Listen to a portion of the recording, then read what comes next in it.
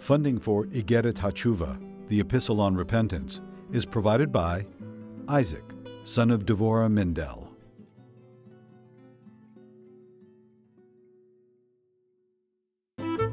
Lessons in Tanya. The Tanya of Rabbi Schneur Zalman of Liadi, taught by Rabbi Ben Zion Krasniansky. Tanya's text elucidated by Rabbi Yosef Weinberg.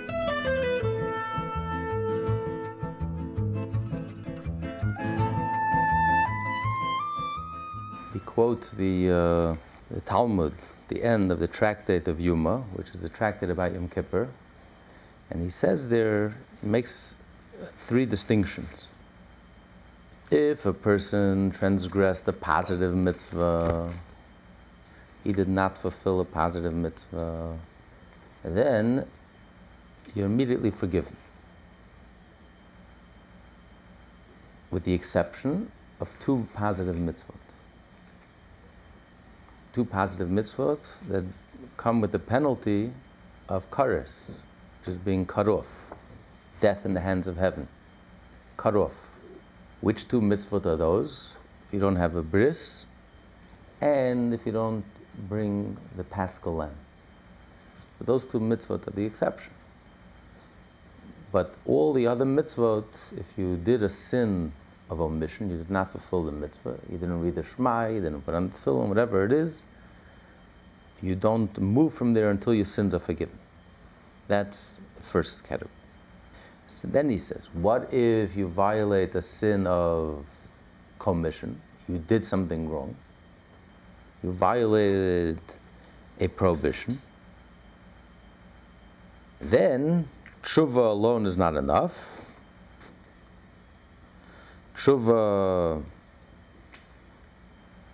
causes the sin to hang, like you're not punished, and the Yom Kippur, it's only Yom Kippur that achieves an atonement. You need tshuva together with Yom Kippur. Now last week someone asked a question.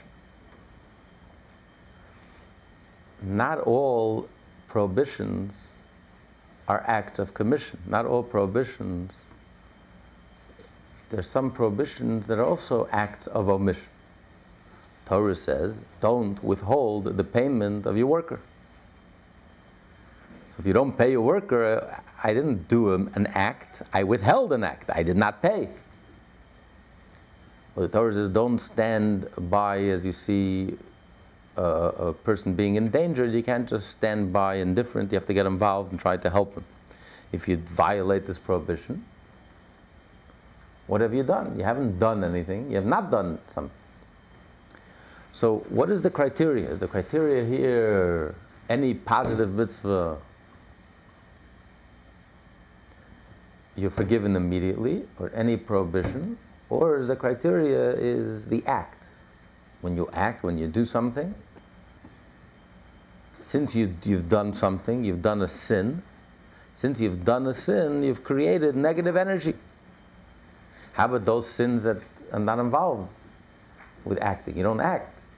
It's withholding, it's not doing something. What happens about those sins? Are those also forgiven instantly? He doesn't get into that here, but that's a very interesting discussion, because that's how one commentary explains the contradiction. There's a contradiction from this Talmud in Yuma to elsewhere. Tractate Chagiga, there the Talmud says that if a person sins and he regrets it, he's forgiven immediately. It's when a person sins and he doesn't regret it, that's when he's not forgiven. And there the Torah is talking about a prohibition. So here we say only if you violate a positive mitzvah, you're forgiven instantly. And there we say if you violate a negative, a prohibition, you're also forgiven instantly. That's the question that Tosfos asks, and the answer is that when it says there he's forgiven instantly, he's not totally forgiven. It means he's partially forgiven. But like the tractate in Yom that we're learning here, that we just quoted, Alter Rebbe quotes, the complete forgiveness is only on Yom Kippur. But there's one commentary, the Turi Yevon answers, no, there's a big difference. The verse that we learn out from in Tractate Chagiga, that if you regret your sin, a person sinned and immediately regrets it. He feels guilty, he feels bad about it. It was a moment of weakness, but he regrets it. The verse there is talking about someone who doesn't pay his worker on time. So again, it's a sin of omission. He didn't do anything. He didn't do anything wrong. He did not do what he had to do. So therefore, since he didn't do an act, therefore he's forgiven instantly. When do we say that when you commit a sin, tshuva alone is not enough, you also need Yom Kippur? It's when you do an act. Because by doing a sin, you're doing an act, you're bringing negativity into this world. So that's if you do a sin of commission. When you act negatively, you do something, you bring negativity, negative energy into this world. So in order to atone for that negative energy, you have to have Yom Kippur. Tshuva alone is not enough. But in the case where you don't do anything, so that's where the criteria is not down the line, a positive mitzvah, prohibition. The criteria is, most positive mitzvah, the mitzvah is to do. A positive mitzvah means you have to do. If you didn't do the mitzvah, it means you didn't do anything.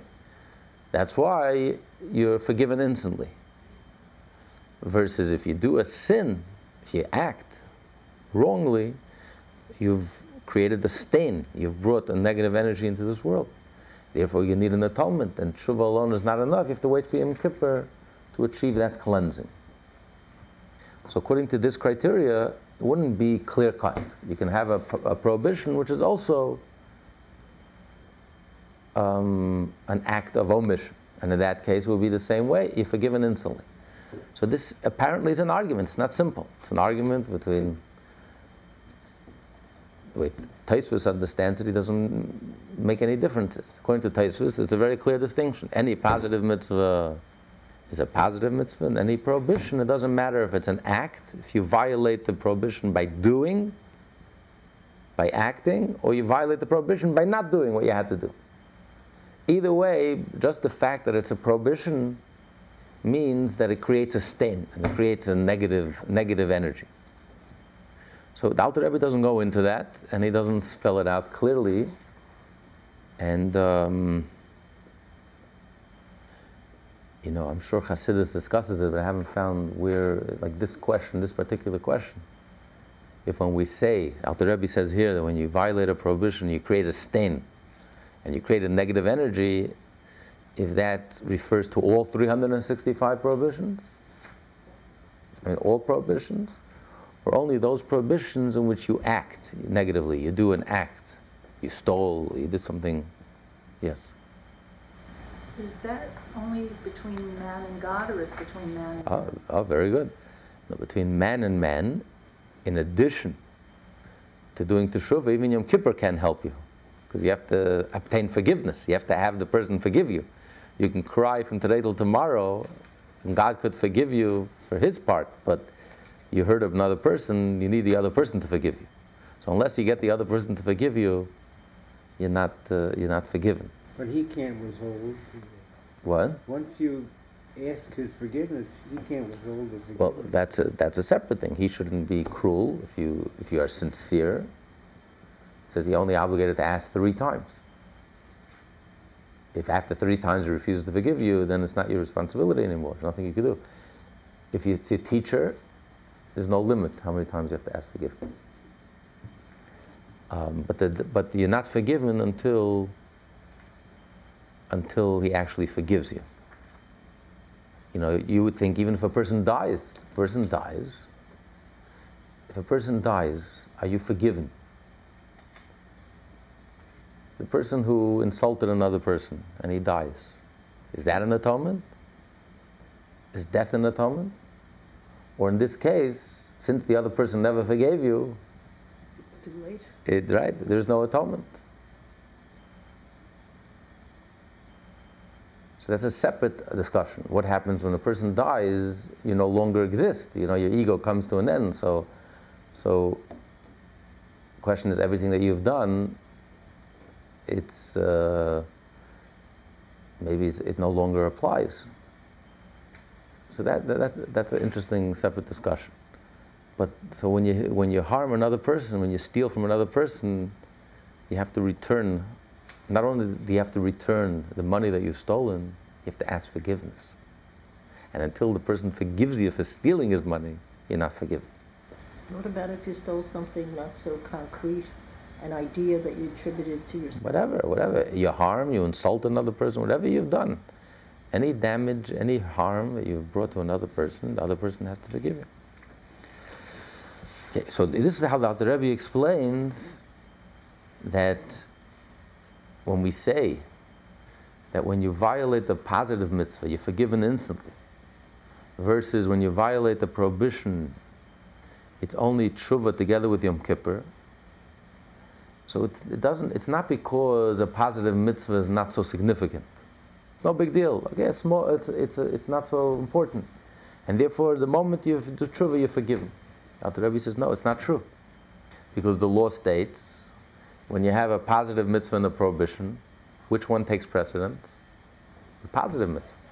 So we see that the positive mitzvah is greater than the prohibition. The positive mitzvah is motivated by love. You do a mitzvah because you love Hashem. You don't do a sin because you're afraid. Love is primary. Love is stronger. So you have to do the mitzvah, the positive. And that takes precedence over the prohibition. And nevertheless, when it comes to tshuva, the moment you violate the positive mitzvah, and the moment you do tshuva, you're instantly forgiven. Why?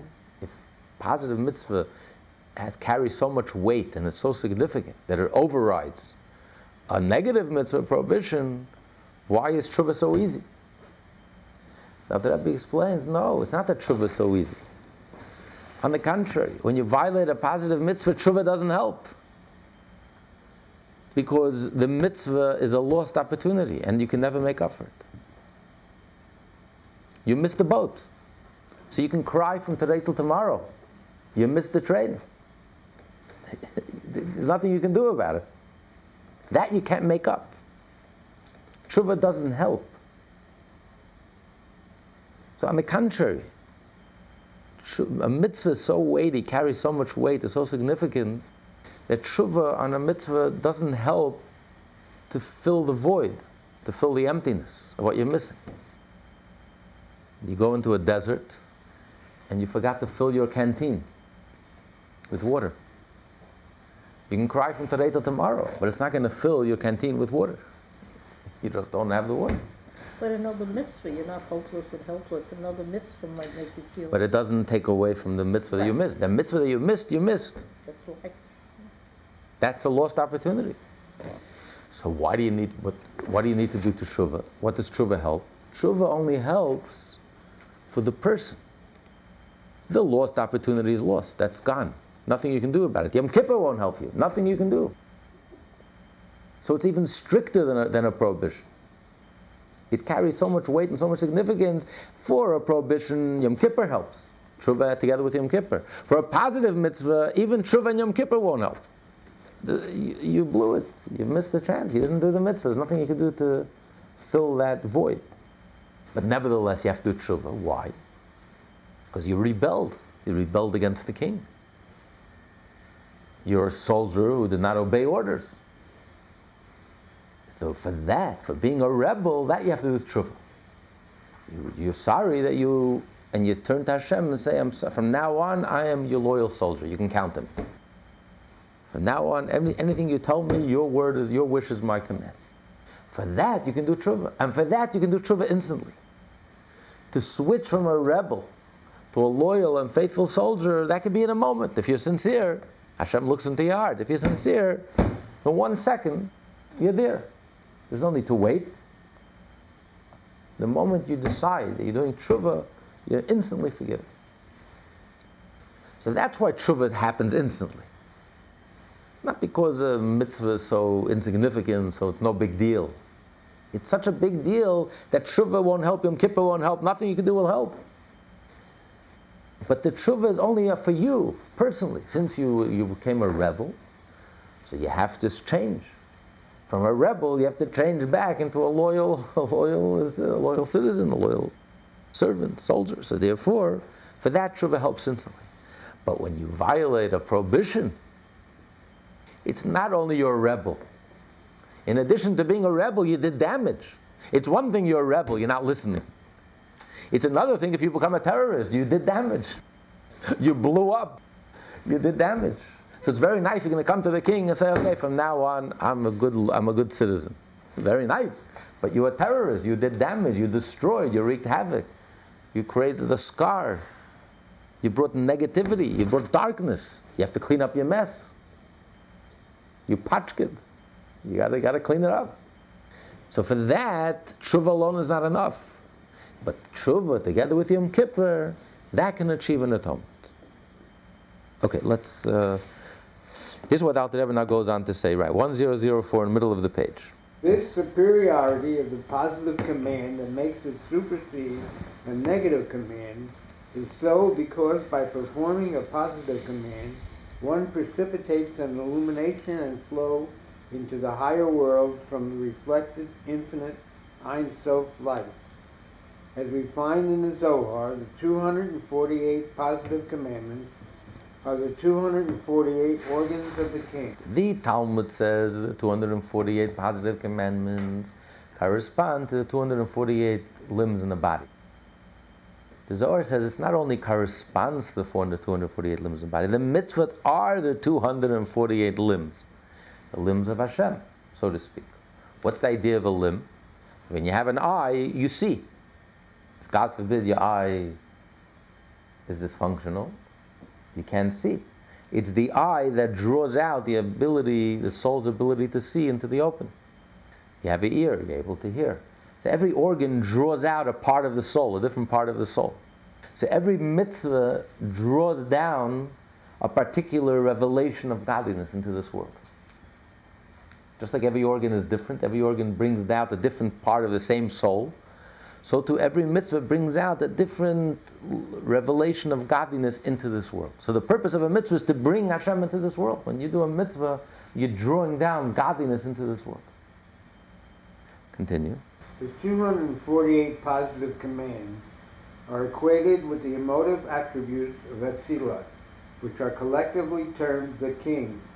Just as an organ serves as a vessel to the soul faculty enclosed within it, so too is each positive command an organ and vessel for a particular effluence of the emotive attributes of Etzilah that are drawn down through the performance of that particular commandment. Thus, through performing positive commands, one draws down godliness into the higher worlds, and also through the performance of a positive command, one draws godliness onto his divine soul. As we say in the blessings that precede the performance of many mitzvah, who has hallowed us with his commandments. Fulfilling a positive command has the effect of drawing down divine light and holiness upon the soul, for which reason it surpasses and supersedes conformity to a negative command. So when you do a mitzvah, you bring in godliness into the world, into the higher worlds, but you also bring down godliness into yourself. Your soul is enveloped by godliness. And that's the reason why the Torah says that a mitzvah takes precedence over a prohibition. Because only through the mitzvah do you bring Hashem into this world. And that's the whole purpose of creation, to bring godliness into this world. You know, there's a whole discussion, an argument between Hillel and Shammai. Was it better for a person to be created, or was it better for a person not to be created? For 3 years they were arguing. Shammai said, was it better for a person not to be created? Hillel says, it's better for a person to be created. Because it's better for a person not to be created, because you have 365 prohibitions. If you're not created, then you can't violate any prohibitions. You have a clean record, a clean slate, you're perfect. On the other hand, but you can't do mitzvahs. If you're not created, you can't do mitzvahs. So Hillel says, better a person to be created knowing there's no one who's perfect in this world, and knowing you're going to mess up, and you're going to sin, and you're going to stumble, and you're going to have breakdowns. But it's only by being born do you have the opportunity to draw Hashem into this world. And the light that you draw in this world is greater than the light that's even revealed in the higher worlds. Because the fact that this light could be drawn into this physical world means it comes from the highest source. Such a powerful light that it can even illuminate this physical world. So only a powerful torch can reach so far. So the light of the mitzvah that lights up your neshama in this world is even greater than the light of the higher worlds, the higher realms. Therefore it's worthwhile for a person to be born, to come into this world with all the ach and krach and all the negativity. And what's the conclusion? The Talmud says, after all this argument, they came to a conclusion. What's the conclusion? Really, it's better a person should not be born. But now that you're born, make the best of it. Learn Torah, do mitzvah. What does it mean? The Alter Rebbe says it's interesting. The Talmud says, Noyach lo yishloi nivra. It's better for a person not to be born, personally. For a person personally, it's better not to be born. Because life is so much pain, and so much pain involved, and so much aggravation and frustration and negativity that we have to deal with, and challenges from within and from without. For a person, it's better not to be born. In heaven, it's much better. Much more enjoyable in heaven. It's beautiful, it's pleasurable, it's illuminated. But we're born because for Hashem, it's so much better that we're born. Because only by being born and only by living in this world are we able to fulfill what Hashem wants, to fulfill the divine plan. And one moment of fulfilling Hashem's pleasure is worth more than all the pleasure that we can have personally. Because our pleasure is limited, is finite. Hashem's pleasure is infinite. So it's only by being born, and only by living, and only by being in this world, and doing the mitzvot, and drawing Hashem into this world, it's only through that we give Hashem His pleasure. So therefore, that's why it's no contest. If you have an option of doing a mitzvah, an option of not doing a prohibition, which comes first? Of course, the mitzvah overrides the prohibition. It's only by the mitzvah that you're doing, and you're bringing Hashem into this world, you're giving Hashem His pleasure. So that overrides it.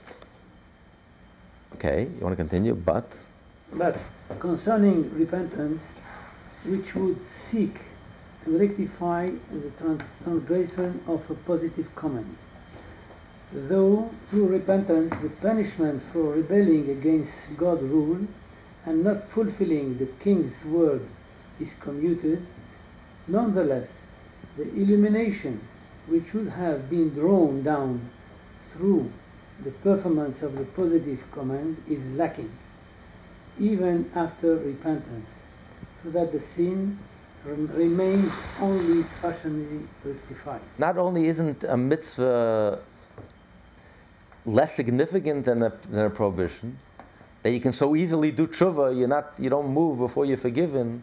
On the contrary, it's precisely because a positive mitzvah carries so much weight and so much significance that tshuva doesn't help, and Yom Kippur won't help.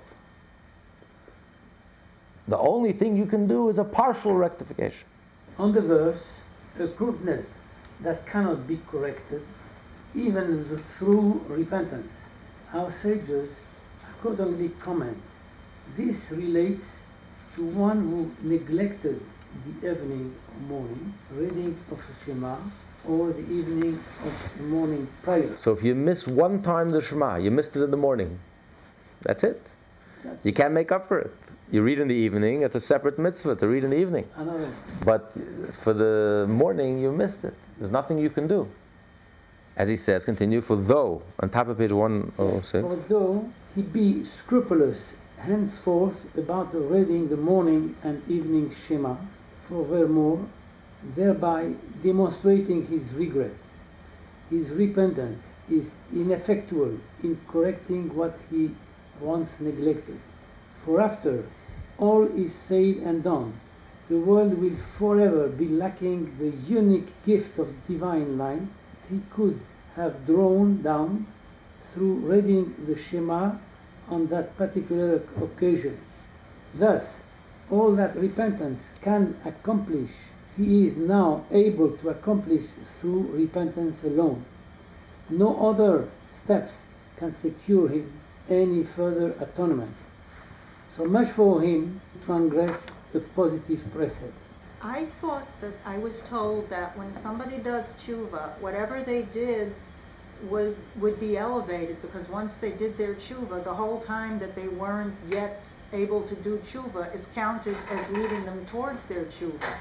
So you're saying that by not praying the Shema, a person loses out. That's true, but let's say a person didn't, and a person suddenly realized that that's what they should be doing, and then they start. So wouldn't that time be counted as part of the elevation, since everything they did before is elevated once they do the tshuva? Well, there is a concept, if a person, let's say, wants to do a mitzvah, but he's forced, he couldn't do the mitzvah. So there's a rule in Judaism that you have a good excuse in court, you couldn't do it, you were forced, but it can't be considered as if you've done it. In other words, you can be sincere and it's not your fault and it's all beautiful. But the bottom line is, you did not board the train, but it wasn't my fault. Someone held me back, someone forced me, tied me up. You're right, it's not your fault. I'm not going to punish you, but you're not on the train. You can't change that. You didn't do the mitzvah. You didn't read the Shema. There's nothing you can do about it. So that's what he's saying. You can't, tshuva cannot, that's what the Talmud says. What's a crookedness that can't be fixed? If you miss a mitzvah. You miss the mitzvah one, that light is missing. Now, there is a possibility to make up for even a mitzvah. We discussed last week. A very profound teshuvah, a very deep teshuvah. A tshuva that's earth-shattering, that shakes you to your very core and your very essence. A tshuva that touches the very essence of God. A tshuva that transcends time and space, that completely shifts, changes, reveals, your essence. That's a rare type of teshuvah. That's one in a million, if not even rarer. That type of tshuva does have the power to even make up for all the mitzvot that you lacked. But that's an extraordinary type of tshuva. That's not what we're discussing here. We're discussing here a regular tshuva. We're not discussing the deepest, most profound, most unusual, one in a billion type of tshuva. We're talking about regular tshuva. So regular tshuva, you can't make up for a positive mitzvah. Tshuva doesn't help. You didn't do it. There's nothing I can do. It says even when a person does the tshuva, what happens is, if a person, let's say, sinned intentionally. So what happens when you do tshuva? Now the intentional sin is reduced to like an unintentional sin. And that's why you're not punished. Why? Because now that you're wiser, now that you regret what you've done, so now if you had a choice, you wouldn't have done it. So it's like unintentional. Now, retroactively, it's like that. The reason I sinned is because it was unintentional. I didn't realize what I realize now. I didn't realize how important it is to do the mitzvah and how important it is not to violate it. So because of my awareness now, even though at the time it was intentional, but now my tshuva changes it. What does it change? It doesn't change the act, but it changes from intentional, now it's reduced to unintentional. Instead of from manslaughter, now it's reduced to accident, right? So from intentional, it's reduced to unintentional, because right now it genuinely is unintentional. I did the sin, but I made a mistake. What's unintentional? Intentional means I made a mistake. I didn't realize. I forgot it was Shabbos. I forgot that you're not allowed to carry on Shabbos. So this is the same idea. Once you do tshuva, it becomes unintentional because I made a mistake. I didn't realize how much I care about my Judaism, how much I care about my relationship with Hashem, how much I care and how important it is not to sin. Had I known, I wouldn't have sinned. So the reason I sinned it's in a sense, it's like unintentional. It was a mistake. But the sin is there. You can't pretend that I didn't sin. So to here, the mitzvah was not done. So now you realize your mistake. So even though now he's careful, and from now on, for the rest of his life, he never once misses the Shema, in morning and evening, not a single time, not a single day. It's very nice. But that morning that you missed. There's nothing you can do. That light is gone. That light, not gone, that light, you never draw down that light. You know, you didn't do business. You took a year off. And you regret it. And now, for the rest of your life, you're going to work hard, you're going to earn money. Yeah, but that year's earning, you didn't have. It's very nice, but you can't make up for that lost year. That mitzvah is lost. For that, tshuva doesn't help. Suppose you got other things like greater depth because you traveled for a year, but you never get the money back that you didn't earn. Yeah, it's fine. But I'm saying, but that opportunity, you can't make up. It's very nice, whatever it is. It's a trade-off. You got some, but you lost something. What you lost, you lost. Okay, continue. If one violates in the middle of 106. If one violates a prohibition in thought, speech, or action, since thereby evil cleaves to his soul, he also impairs its supernal root and source. When a Jew sins, the sin is like a stain on your soul. So not only does it stain your soul, it also stains the root of the soul and the source of the soul. Because we are connected. Our souls are connected above. Whatever we do, as we're going to learn later on in the next few chapters, whatever we do has an effect up above. Not only in this world, we have an effect in the higher worlds as well. Everything that we think, everything that we speak, everything that we do, if we realize what's at stake, how we have the whole world in our hands, whatever we think, whatever we speak, whatever we do, affects not only us, but affects our root and the source of the soul. You know, where it's taken from. Because the soul, it's not just the soul is rooted in heaven. Chaytzva means it's carved from heaven. Because we carry heaven within us. We carry a piece of heaven within us, our soul. So when we do damage, when we scar our soul, we create a stain in our soul, it's creating a stain in heaven. Continue in the garbs. In the garbs of the 10 Sefirot of Asiya, as Tikkunei Zohar writes, you have fashioned garbs for the Sefirot from which fly forth souls for men. Zohar is teaching that evil starts from Malchut of Asiya, Sefirot of Asiya. And Asiya is the lowest of all the worlds. Cool. Because Asiya, the world of Asiya is the interface between the soul and the soul entering into the body. See, the soul originates in Atzilus, in the world of emanation. But the soul has to go through many steps until it descends, until it comes into human consciousness. So the interface between the higher realms and before the soul is blown into our nostrils, before the soul enters into our body, this is the world of Asiya, the 10 Sefirot of Asiya. So therefore, when we sin, we affect the garbs of the 10 Sefirot of Asiya, which of course is connected with the 10 Sefirot of the world of formation, which is connected to the 10 Sefirot of the world of creation, which is rooted and connected to the 10 Sefirot of the world of emanation.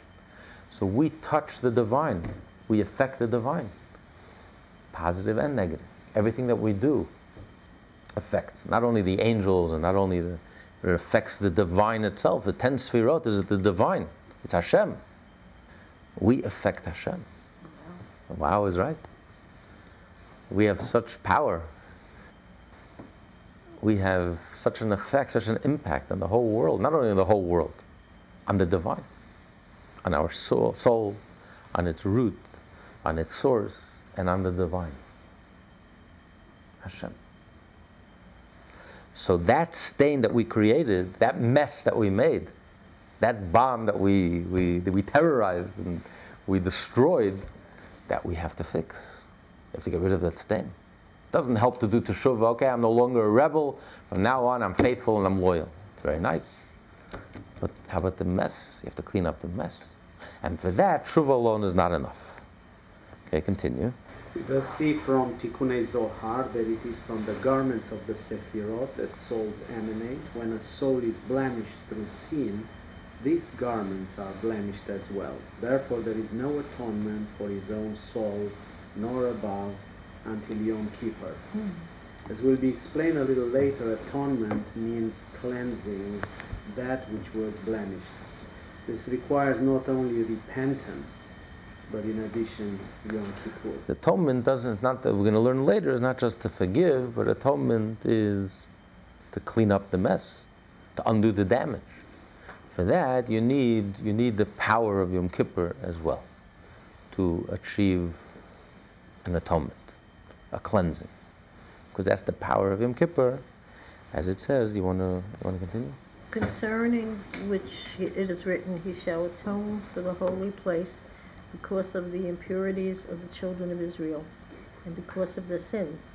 Before Havaya shall you be purified. Before God is stressed. That is, the purification granted by Yom Kippur emanates from a level that transcends the divine name, Havaya, and can even atone for a blemish that resulted from transgressing prohibitive command. So why is it that Yom Kippur is able to achieve an atonement? Because Yom Kippur, not only is the tshuva of Yom Kippur much deeper. Obviously, on Yom Kippur every Jew is inspired. So the tshuva of Yom Kippur is much deeper, much more profound, much more moving than the tshuva that you do throughout the year. But it's the day itself. The day itself, the day of Yom Kippur, achieves an atonement. Because the day of Yom Kippur we stand before Hashem. Before Hashem you will be purified. Titaru. It's like a cleansing. Yom Kippur itself is a cleanser. Because on the day of Yom Kippur, reveal the essential connection that every Jew has to Hashem. That core connection that every Jew has to Hashem. It's like a parent-child relationship. You know, the child can sin to his parent, to his father.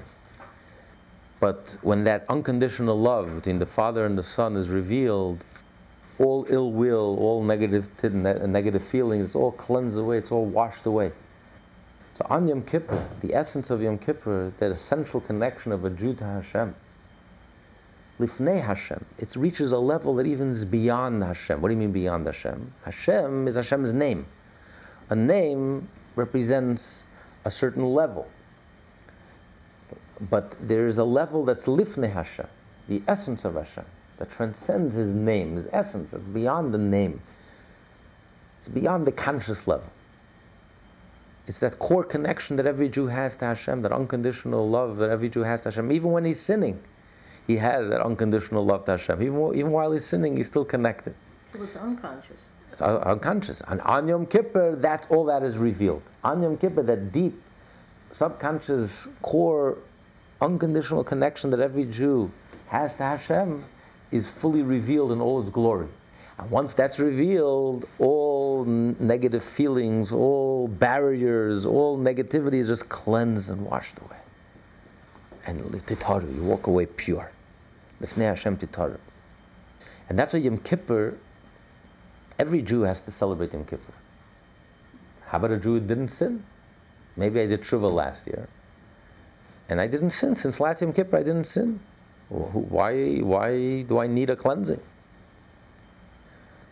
Well, today we could relate to it.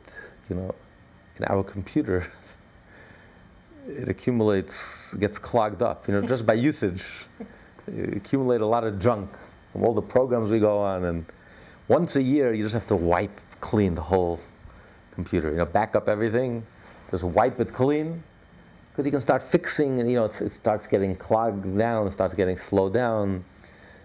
You know, you just once a year you just have to wipe it clean and start all over again, like brand new. That's the advantage of a computer.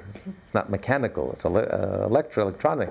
So you wipe it clean and it's brand new. It's like off the shelf, brand new. Doesn't. So, because we live, just by living, we get clogged up. You know, we eat and we drink and we sleep and we're material beings. So no matter how perfect you are, no matter how spiritual and godly and holy, you get clogged up.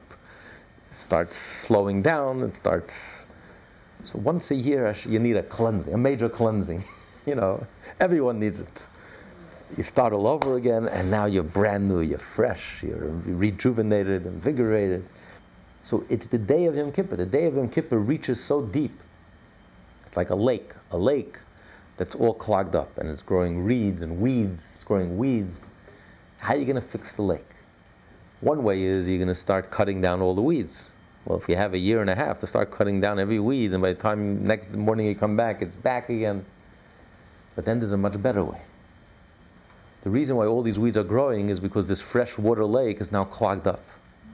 The source of the wellspring water is clogged up. So what do? You unplug the wellspring water, and suddenly the wellspring water floods the lake, this fresh water, and the weeds just die. There's no room for it. When you're so healthy, there's no room for illness. You flood the body with so much health. That's the alternative approach to medicine. You flood the body with so much health that there's no room for the cancer, there's no room for the illness. It just has nowhere to hold on to. So this is what happens on Yom Kippur. The day of Yom Kippur is when Hashem, Lifnei Hashem, you go to the source, Lifnei Hashem, before Hashem. Before Hashem emanates from himself, the 10 Sefirot. This is all like at the conscious level. But when you go to the subconscious level, you go to the source, and then you unclog, and then you let the fresh water flow, and all the negativity is just washed away. All the sin, and all the dirt, and all the schmutz, and all the stains, and you're like fresh, and it's brand new. So this is the power of Yom Kippur. So therefore, tshuva alone is not enough. You need not only the tshuva that comes with Yom Kippur, which is different than the tshuva of a whole year, but you also need Yom Kippur itself. Because Yom Kippur, Hashem forgives you. I think that's the first time we met was on Yom Kippur. You could say the Tanya project started on Yom Kippur. Lifnei Hashem titaru. Hashem forgives all, and you become pure. You're purified of all the negativity. Okay, and now we conclude. Hence one should not, God forbid, infer any leniency in the positive commandments from the Baraita, which states that one is immediately forgiven after repenting for having transgressed a positive command, while transgressing a negative command requires, in addition, the atonements of Yom Kippur. So this is the answer to the puzzle. Everyone is very puzzled. On one hand, we say a positive mitzvah overrides a prohibition. So from this we see that a positive mitzvah carries more weight, is more significant. And here we say, if you violate the positive mitzvah, no big deal, you're forgiven instantly. But if you violate a prohibition, you need tshuva, you need Yom Kippur. So from this it would seem that a negative prohibition is stricter. And the proof is you have punishment. If you violate a positive mitzvah, what's your punishment? The Torah doesn't spell it out, but if you violate a negative prohibition, there's punishment. So you see it's much stricter. So he says, no, it's not true. A positive mitzvah carries more weight and is primary. And it overrides a prohibition, because that's how you draw Hashem into this world. And that's the ultimate purpose. That's why Hashem created the world. You have to be active, you have to do. But if you violate a positive mitzvah, so the light that you lost, there's nothing you can do to make up for it. Tshuva won't help. So it's even stricter than a prohibition. Because a prohibition, Yom Kippur helps. If you violate a positive mitzvah, Yom Kippur won't help you to get back that mitzvah. So on the contrary, the message is Yom Kippur, tshuva doesn't help for that. But I didn't do anything. I didn't do anything right. I didn't act. So therefore, the tshuva is only for yourself personally. You were a rebel, and now you regret that you're a rebel, and now you want to come back home, and you want to reaffirm your loyalty, and you're instantly forgiven. But when you violate a prohibition, in addition to being a rebel, you messed up. You did an act. You brought negative energy into this world. And for that, you need forgiveness. For that, you need a cleansing. Tshuva alone is not enough. It's only Yom Kippur, which is so profound and so deep. The day of Yom Kippur, the essence of Yom Kippur, brings about a purification. Now, although when a person is tempted to sin and he doesn't sin, Talmud says, it's as if he committed a mitzvah. If you're tempted to sin and you don't sin, you also draw down godly light into this world. But it's not the same as when you do a mitzvah. The mitzvah are the organs of Hashem. Like the eye draws out the soul's ability to see. So when you do a mitzvah, that's when you're really bringing Hashem's light into this world. When you're tempted to sin and you're tested and you overcome the test and you don't sin, you draw down a certain light, that's true, but it's more in a spiritual sense, not into this world, because you haven't done an act. There's no vessel, there's no vehicle, there's no organ to draw down that light into this world. You haven't done something, it's something within. You were strong inside, and therefore, and vice versa. When a person doesn't do a mitzvah, a positive mitzvah, you create, it's a negative thing, but still, since you haven't done any act, so therefore, that negativity you haven't stained anything in this physical world. And that's why you don't need Yom Kippur to forgive. Yeah, you can ask something? Yeah. Yeah. When you mentioned light, which will bring to this world, is this immanent or transcendental light? Well, it's... when they are doing positive mitzvah. Yes. Well, it depends. When you study Torah, as we're going to learn right now, it's more of an immanent light. Because studying Torah is with your mind, with your brain, with your mind. You understand it, you absorb it, you internalize it. When you do a mitzvah, it's more of a transcendent light. It's like, that's why it's called, mitzvot are called garments. They're clothes, they surround you. It's not something you internalize. A clothes is something that's around you. It's not something but Torah is compared to bread, like we learned in the first part of Tanya, chapter 5. When you eat, you internalize it, you digest it, it becomes part of you. Because Torah is by learning. So Torah is more internal. Mitzvot are more, they surround you, they engulf you, they're more like a transcendent light. But you bring that transcendent light into your soul and into this world. Okay. Particularly, ought one not infer leniency in Torah study? If a person doesn't do a positive mitzvah, let's say you omitted the study of Torah, you wasted your time, you didn't study Torah. So don't think, well, here it says, you do tshuva and you're instantly forgiven. So how much of a sin could it be already if you're instantly forgiven? When you violate a prohibition, you need tshuva and you need Yom Kippur, that means it's something serious. If I didn't study Torah, big deal.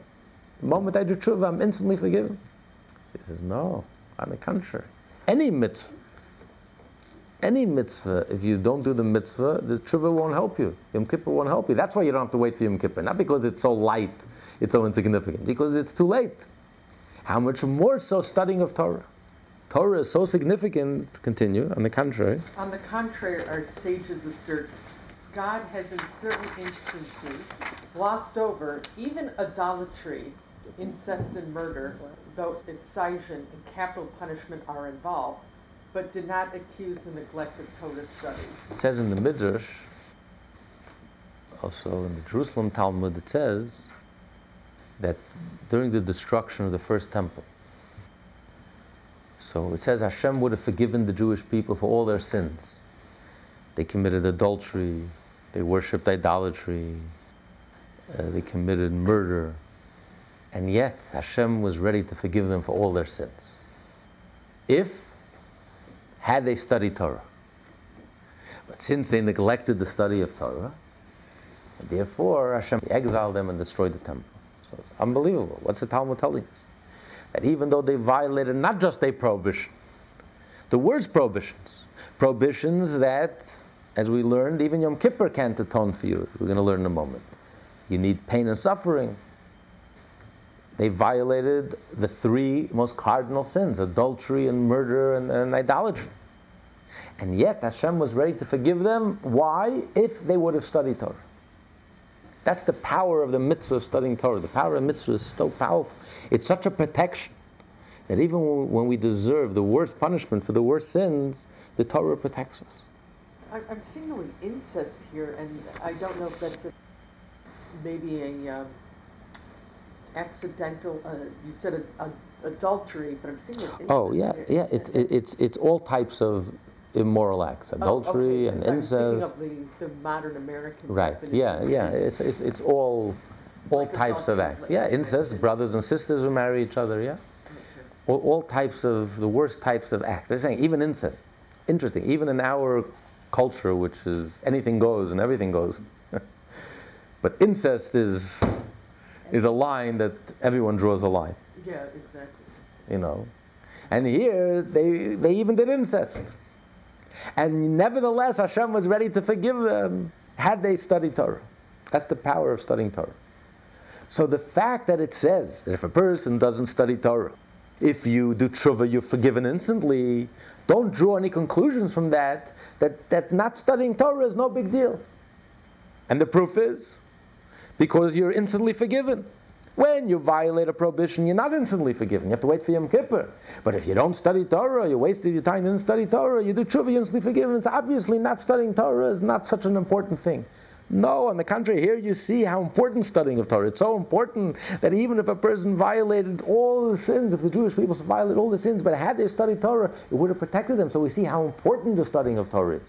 So what then, if that's the case, why do we say that the moment you ask for forgiveness, the moment you do tshuva, you're instantly forgiven?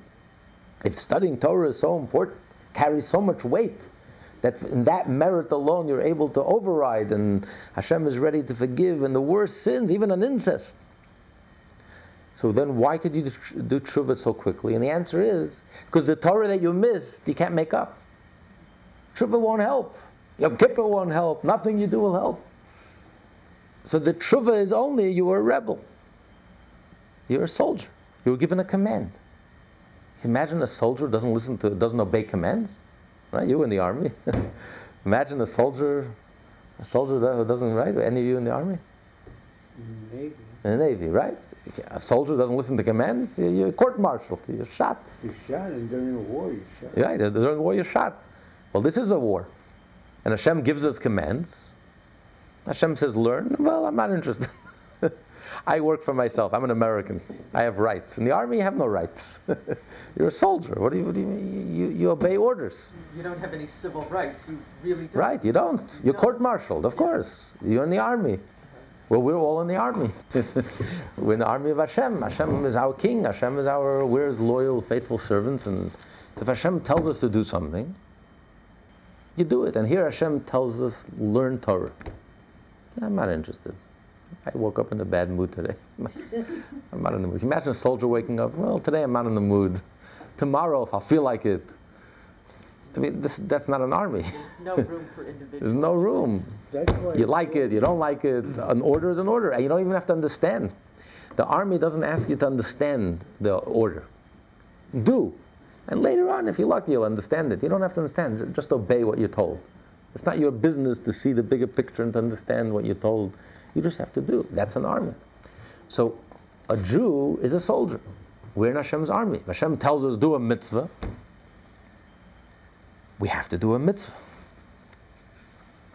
And if we don't do the mitzvah,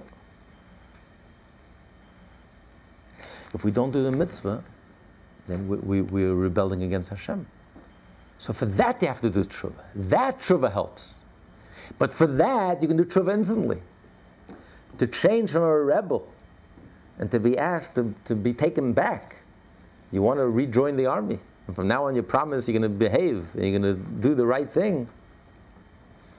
That, if Hashem looks into your heart and he sees you're sincere, you can do that. You're accepted in a second. There's no time. You don't need Yom Kippur. What do you need Yom Kippur for? You're ready. You're accepted. Period. It's done. So that's why tshuva helps right away. Not because a positive mitzvah is not so important, so big deal, it's no big deal, you can fix it right away. No, on the contrary, it's such a big deal that you can't fix it.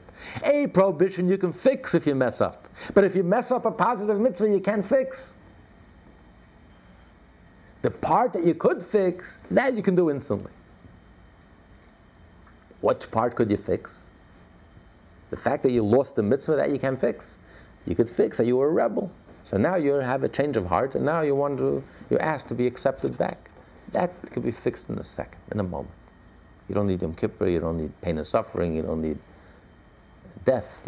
That happens in a moment. That's why it's called a commandment. After all my years, I just realized it's not. It's not a suggestion. Yeah, not suggestion. Suggested donation. No, it's not a suggestion. Mitzvot are not suggestions, right? If you feel like it, if you're in a good mood, if you're new agey. Rabbi Yeah. Kosansky, when Hashem asks us to do a mitzvah, does that come from within? If I'm feeling that I need to do a particular mitzvah, because is that Hashem speaking to me, telling me to do it? Well, a mitzvah is an obligation. Yeah. We're talking about obligations. An obligation. We're obligated. It comes time to light the candles, you have to light the candles. Mm-hmm. The person says, I want to go skiing on the weekend. Let me turn Thursday night into Shabbos. I feel like it. I'm in a mood now. I'm in a meditative mood. Mm-hmm. I feel like Shabbos. Right. Tomorrow night I'm too busy. Not convenient. Shabbos comes in too early. I have an important business meeting. Let me take in Shabbos early. Lighting a candle Thursday night, it's not a commandment. You can't make up. A mitzvah is not something you make up. It's not a touchy-feely, new agey. If you feel like it, it's good. You make it up as you go along. You create your own right and wrong, create your own religion. A mitzvah, it's a commandment. It's a communication. Mm-hmm. Hashem is saying, if you do this mitzvah, then you're connected to me. By doing this mitzvah, you're connected to me. So you do the mitzvah whether you're in the mood or you're not in the mood. Shabbos comes, it's Shabbos. Whether you're in the mood or not in the mood, it's Shabbos. The holiday comes. It's not like the English holidays. The American holidays, they make it convenient. They push it off to the weekend. If it falls out in the middle of the week, it's very inconvenient. Like this year, Shavuos is Tuesday night. Very inconvenient. The whole week is gone. Why don't we do it already in a weekend? Make it convenient, because it is what it is. It is when it is, and it is what it is. You can't change it, and you can't push it off. This is, a mitzvah. It's like the beautiful analogy someone gave. He said there was once a navy. You were in the navy. So once a navy ship was, and they see from a distance, they see a light. They see there's another ship, and they're going to crash. So he gets on the mic or whatever, and he radios to the Navy personnel on the other ship, that light, and he says, "You better move. We're heading right at you. There's going to be a crash." He says, "Captain, we're not moving." "How dare you? You're talking to?" He says, "Captain, we're not moving. I'm going to your superior," and he calls the admiral. And the admiral gets on the thing. He says, "You better move. There's a boat going right at you." He says, "Admiral, we're not budging. How dare you? We're going to court-martial you. Let me get the Secretary of the Navy on the line." It's the Secretary of the Navy. He says, "You better move this second. It's going to be a major disaster." He says, "Secretary, with all due respect, we're not budging. We're not moving. I'm going to call the Joint Chief of Staff, the head of the Chief of Staff." He starts yelling, "How dare you? What's your name? We're going to hang you. We're going to kill you. What do you do?" He says, "Sorry, sir, with all due respect, we're not moving. See, we're a lighthouse."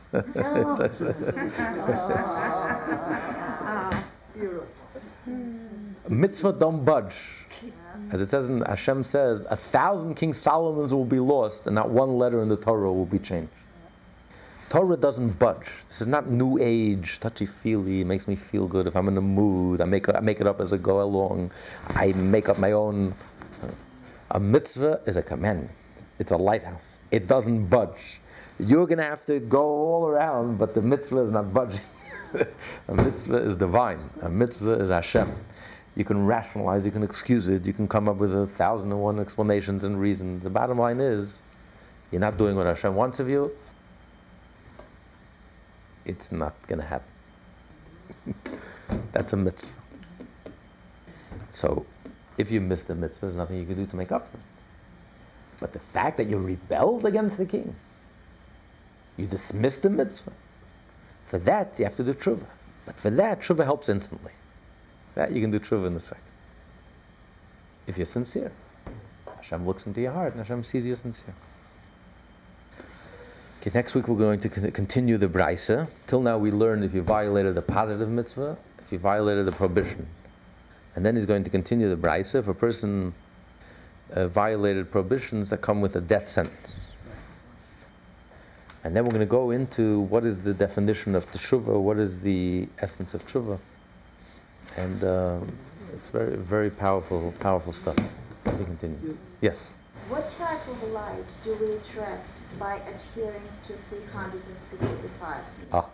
What type of light? Very good question. It's a very profound light. What type? But it's a light that completely transcends this world, because whatever happens internally. How do you fulfill the 365 prohibitions? You are tempted to sin. A thief that doesn't have the opportunity to steal thinks he's honest. That's not fulfilling the mitzvah, thou shalt not steal. Fulfilling the mitzvah is when you're tempted to steal. You could steal, you could get away with it, and you don't, because Hashem says don't steal. So when you do a mitzvah, it's very deep. It's something very deep inside of you. You know, if you want to know what a person is all about, it's not by the things that they do. That doesn't tell me anything about the person. It's by the things they won't do. The red lines they won't cross. That's what gives you character. That's what gives you a definition. That's what makes you into who you really are. But that's very deep, and that's very intimate, and that's very silent. You don't see anything. On the surface, nothing happened. There's no activity. I am not doing a sin. Technically, I don't see anything happening.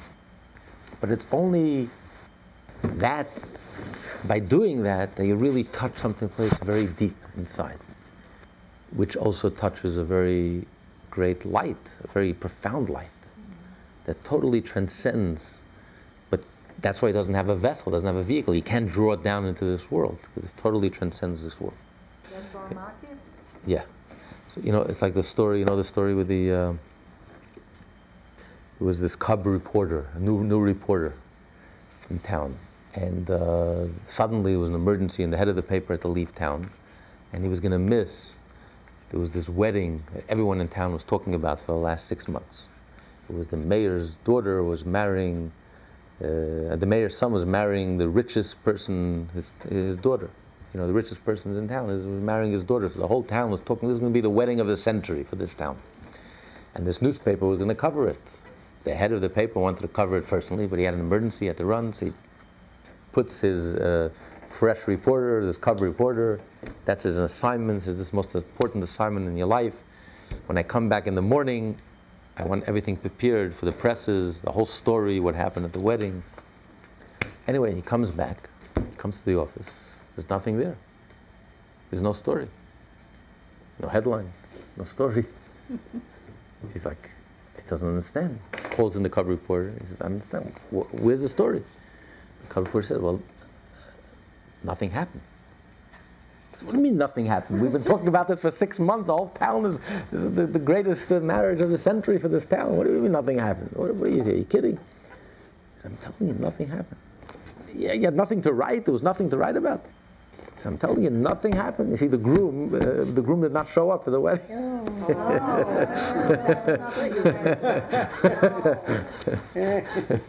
So, in a prohibition, nothing happens. But nothing happens. That's the greatest story. You attempted to steal and you didn't steal. You attempted to speak lashon hara and you didn't because Hashem told you not to. That's the greatest story. But externally, nothing happened. So the light that's brought down is a tremendous light, but it completely transcends this world. It can't be drawn down. Versus when you do a positive mitzvah, it's a light that you're able to draw down.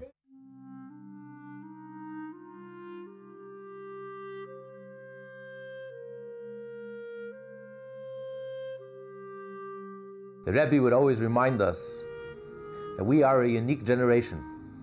There's never been a generation like ours, and there never will be. We are the transitional generation, the last generation of galus, of exile, and we will be the first generation of geula, of redemption. What an awesome privilege we have, and what a sacred responsibility we carry on our shoulders. So what are we going to do about it? How are we going to bring the curtain down on the galus once and for all? Well, Mashiach himself gave the secret away. In his famous encounter with the Baal Shem Tov, He tells the Baal Shem Tov that when your well springs and the teachings of Hasidus will spread to every corner of the world, then and only then will Mashiach come. And therefore the Alter Rebbe sacrificed his life to carry out this directive to the Baal Shem Tov by writing and publishing the Tanya.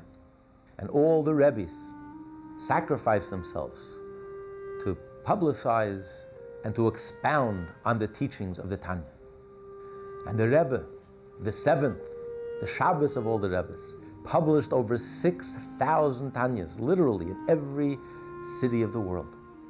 And now, for the first time in history, through lessonsintanya.com, Tanya in Depth is available and accessible 24/6 to hundreds of thousands, Jews as well as non-Jews, in dozens of countries all around the world. Now that you've had the personal experience and the pleasure to study the Tanya, we ask you to please partner with us to make the entire Tanya available and easily accessible to each and every Jew and to the entire world.